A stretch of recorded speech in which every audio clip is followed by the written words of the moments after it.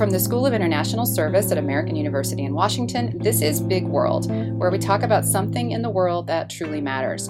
On January 6, 2021, a throng of Donald Trump supporters attacked the U.S. Capitol building.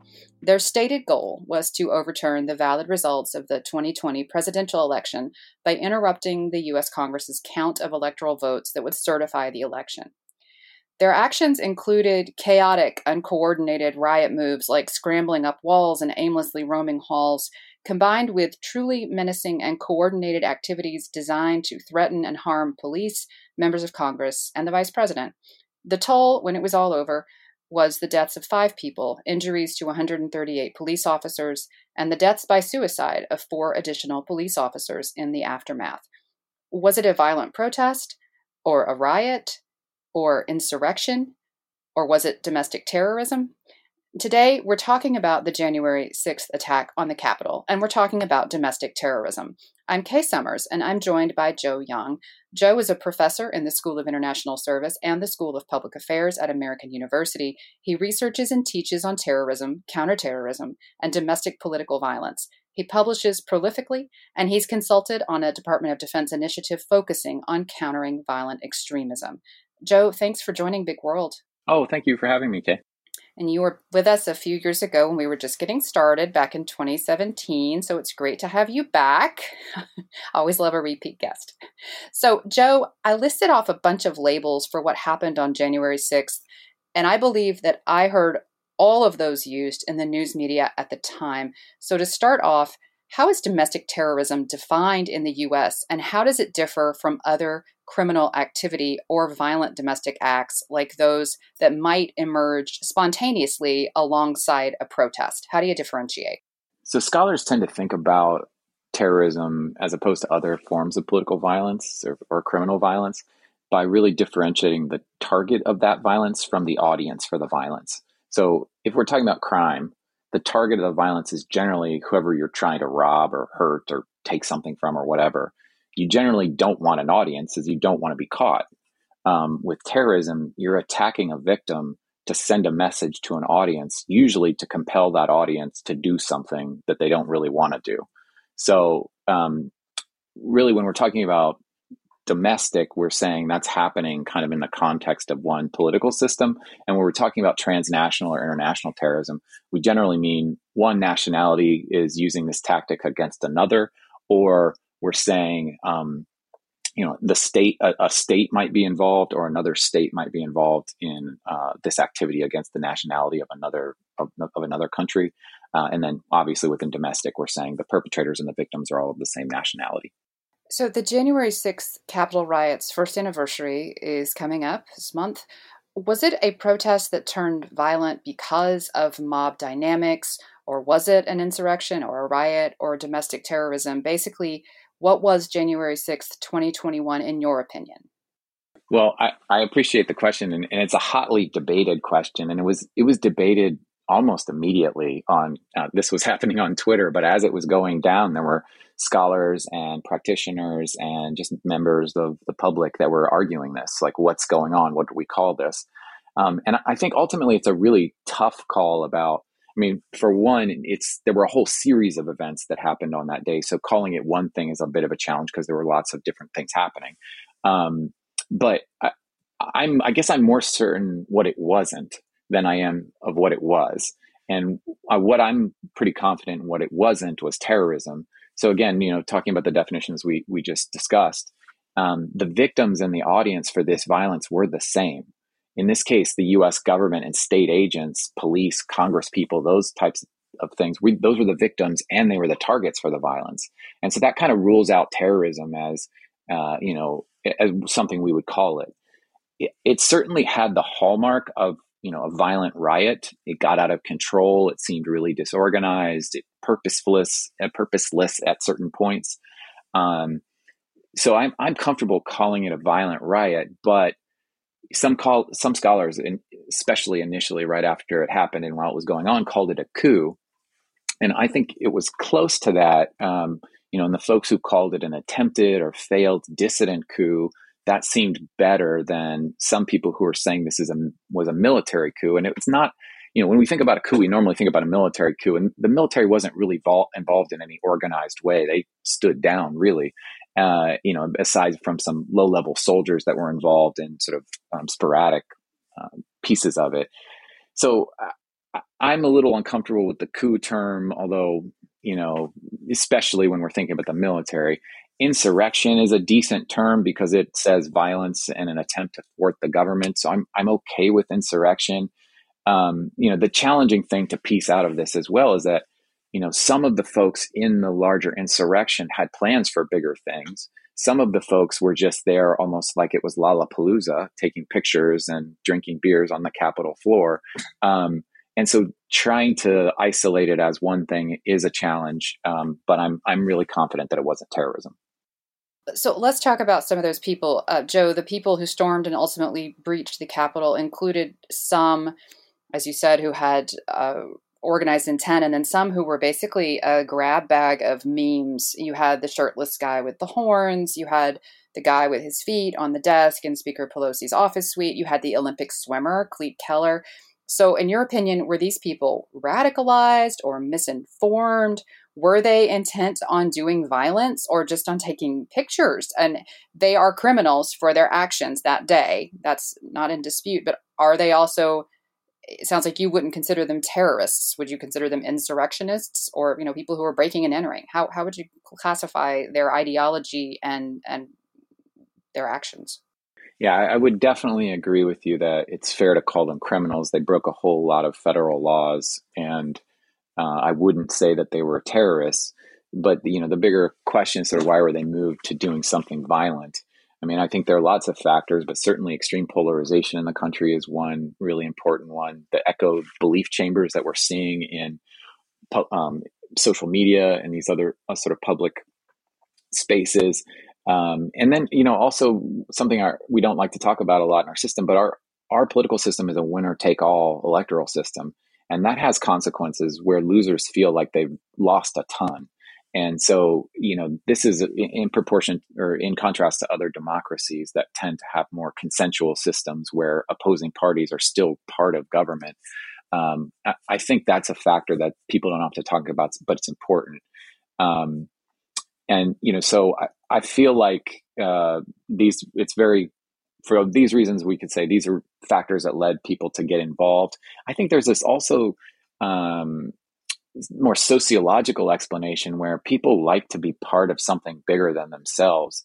And there was this kind of excitement and joy in some of the people's faces who were taking part in this, in other protests that you might have seen in the U.S. and around the Capitol, related to whether it's Black Lives Matter or the Women's March or what have you. There's this feeling of togetherness and solidarity.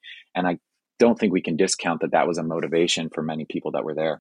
So moving into movements and groups that you would consider domestic terrorism, over the past few years, what kinds of movements and groups have taken part in acts of U.S. domestic terrorism? And what kind of ideologies catalyze these movements? We're hearing a lot about white supremacy these days. Is that in fact the dominant ideology in U.S. domestic terrorism right now, or is it not? Yeah, I mean, I would say it's fair to say that. Empirically, it's definitely fair to say that. I mean, there are lots of different extremists in our country. I mean, that's one of the joys of living in a big society with lots of different ideas. But the most prominent right now is certainly the far right. There are far left folks that are, sporadically doing terrorist attacks and more other types of ideologies, but certainly far right is the big one. I mean, after 9/11 and into the 2010s, there was much more jihadi inspired violence, that we saw, and that's sort of trickled away. But after Obama's election, things really shifted to the far right and in the far right direction, to the point where it's much more dominant. But yeah, so we have attacks that are ISIS inspired. We have animal rights activists. We have a few other ideologies that have done violent acts, but the far right is definitely the dominant one. Now, one of the challenges with the far right, though, is that there's a ton of diversity within that sort of larger movement. Some of it's been anti-Semitic with the temple attacks and attacks on private citizens. Some of it's been anti-LGBTQ. There's also, been larger conspiracies like Pizzagate that have motivated people towards violence. So when we say the far right, we're really saying a pretty big tent of disparate groups that have different interests and different targets.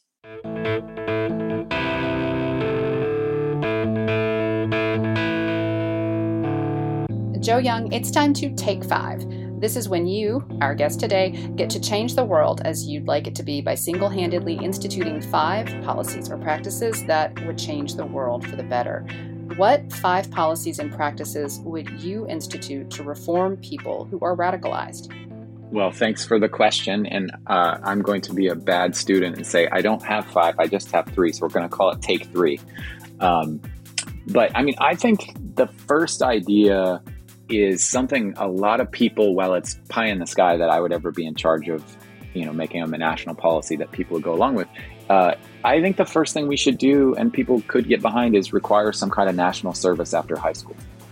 Whether that's AmeriCorps, Peace Corps, Teach for America, the military, all of these organizations can help us reduce the polarization that we're seeing in the United States right now and help us feel more connected to other folks. So the second policy I think I would do, and this is a hard thing because your question's about what do we do once someone's radicalized. And the truth is, once someone's radicalized, it's really hard.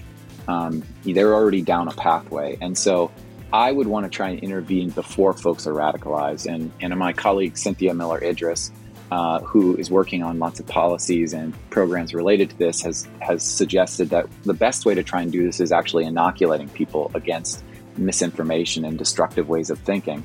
And we might inoculate people by, making them better critical thinkers, giving them better civic education, and sort of intervene before it actually is sort of too late. It's like having a vaccine before actually getting treated for a disease. And then I think the third thing that I would want to do, and it's very much related to the first, which is just have lots of experiences with the other.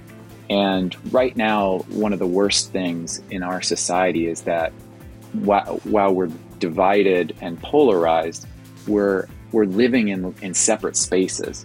And lots of people who feel one way, let's say on the far left, are not interacting a lot with the far right, and vice versa. I know ideological segregation, which is what we're having right now, that leads to hardened beliefs. And if we can interact with people who disagree with us in really civil and constructive ways, I think that could be another way.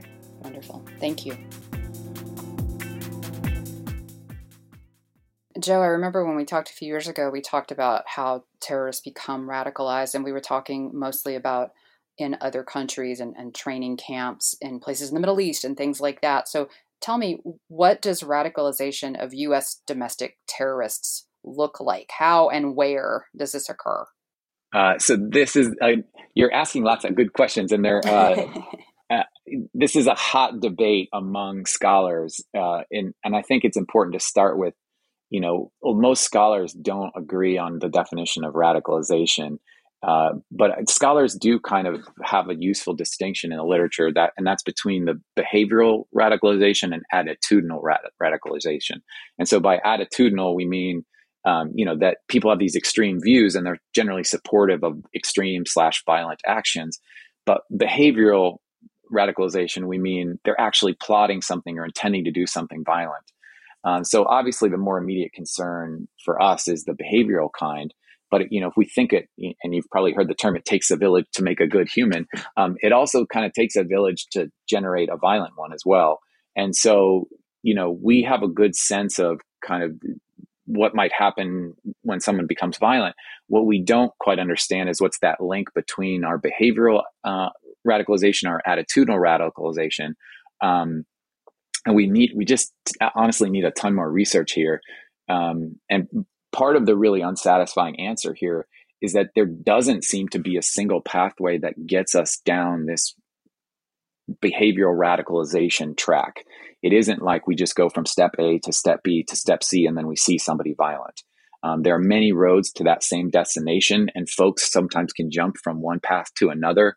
And, we just aren't that good at predicting who's going to be violent and where.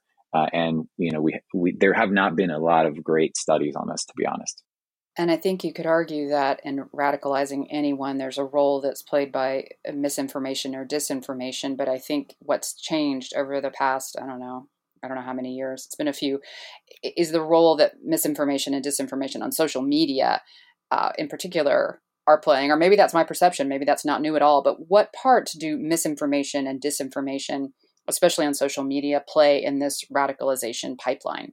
I think what misinformation really does, uh, it's not necessarily the direct cause of violence, but I think it's an ingredient. And I think it really helps harden beliefs. So it doesn't create people's desires to do those things, but it allows people to just, um, there's a term that psychologists like to use, which is called confirmation bias. And that is, we just seek out information that reinforces our own belief systems. And I think misinformation helps us kind of create this confirmation bias where we're only taking in information that supports our worldview. And so I don't think it actually creates people who want to do these things, but it really hardens people who are sort of on the fence and sort of have these predispositions. But again, this is not something I think there's been enough really good research on. This is an area where we need more scholars working. And I asked this question knowing that it's a sensitive area. It's been noted that some white Americans are quick to label any violent activity by another ethnic or religious group as terrorism, but those same white Americans are notoriously hesitant to label political violence perpetrated by white men in the same way. So are there any similarities between U.S. domestic terrorism, as you see it now, and Islamist terrorism, either in terms of how people become radicalized or in the tactics they're using? Yes, I would say so. I mean, there haven't been a lot of studies where people compare sort of radicalization processes in one area over another. Most of the studies have been, let's look at far right and how they get radicalized, and let's look at jihadi types and we'll see how they get radicalized. There's been a lot less comparison in that space. However, we know that extremists learn from each other. And one of the first groups to successfully use suicide attacks, for example, was the LTTE in Sri Lanka. And Muslim extremists saw this and learned from it, and LTTE were Hindus. And, we saw this tactic kind of spread globally, even though the LTTE sort of perfected it and started it. There was a spate of truck attacks more recently by jihadi groups that you probably have seen in Toronto and other places around the world. And it's been copied by the far right too. So, there are these tactical learning mechanisms that we see between groups, but also, one real common thing between the far right and the jihadi groups is they both have really intense anti-Semitic conspiracy theories. And that seems to really bind them in interesting ways and be like a common cause that's incredibly troubling. Joe, nationalism unquestionably underscores a number of movements in the U.S. that have committed acts of domestic terrorism, but there seem to be instances of transnationalism within a couple of these groups. And just from the little bit of reading I was doing, I saw some anecdotal things about maybe a group in the U.S.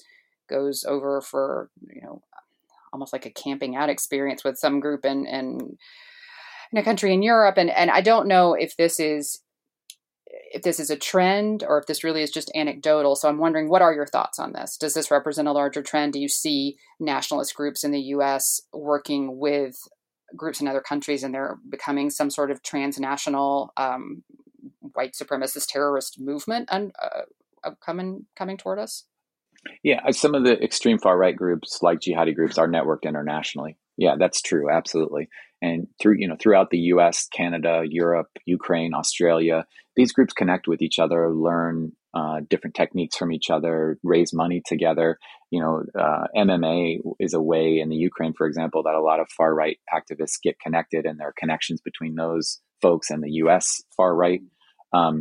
And most of these groups if we're talking about these networked far right groups, are wanting to preserve some mythical ethnic purity, and they see threats similarly, and they see what their goals are somewhat connected.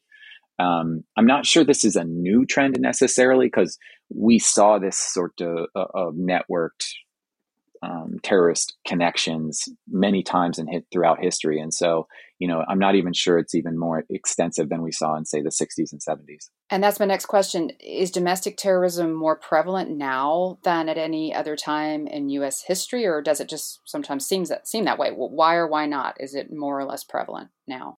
Yeah, it's not really. The U.S. has, for better or worse, a really violent history, and today seems bad. but it pales in comparison to the 1960s or 70s or even to the 1860s or even the 1760s. When the U.S. started secretly bombing Cambodia it was revealed in May of 1970. That led to an incredibly violent time in U.S. history. I mean, there were lots of peaceful protests across college campuses, but nearly 400 campuses were shut down. Even including American University, protesters occupied Ward Circle and the president's residence and were tear gassed, and the National Guard was called in. This happened hundreds of campuses, and that's not even to mention what the state did at Kent State and Jackson State, killing students. 30 ROTC buildings were burned or looted at this time. Riots on dozens of other campuses, and we had terrorist attacks by radical leftists happening at the same time daily. So I would definitively argue that right now is not worse. We've had times where it's been bad, but kind of in a more since the 1990s, and when we're thinking about a more proximate time frame, it seems worse. I sometimes want, I mean, it's all part of the 24/7 news cycle as well, right? I mean, the times in the 60s and 70s that you're mentioning, it at least took 24 hours for that news to get to most places, or maybe 12 hours or whatever, whenever the evening news came on. But now it's instantaneous, and you have video that's taken on site by people who were in it, and it's it's in real time, and it just feels so immediate, and it almost can lead you to feel as though the country is under siege somehow. But I hear you saying that it's not worse. It's just not great. I don't know if that makes us feel any better necessarily, because it does definitely, I hear you that it feels a bit awful what's happening right now. But in contrast, it's not as bad as that. Joe Young, thank you for joining Big World to discuss domestic terrorism and the January 6th attack on the Capitol. It's been very informative to speak with you. Oh, thank you. Big World is a production of the School of International Service at American University. Our podcast is available on our website, on iTunes, Spotify, or wherever else you listen to podcasts. If you leave us a good rating or a review, it'll be like New Year's resolutions that don't involve cutting out chocolate. Our theme music is It Was Just Cold by Andrew Codeman. Until next time.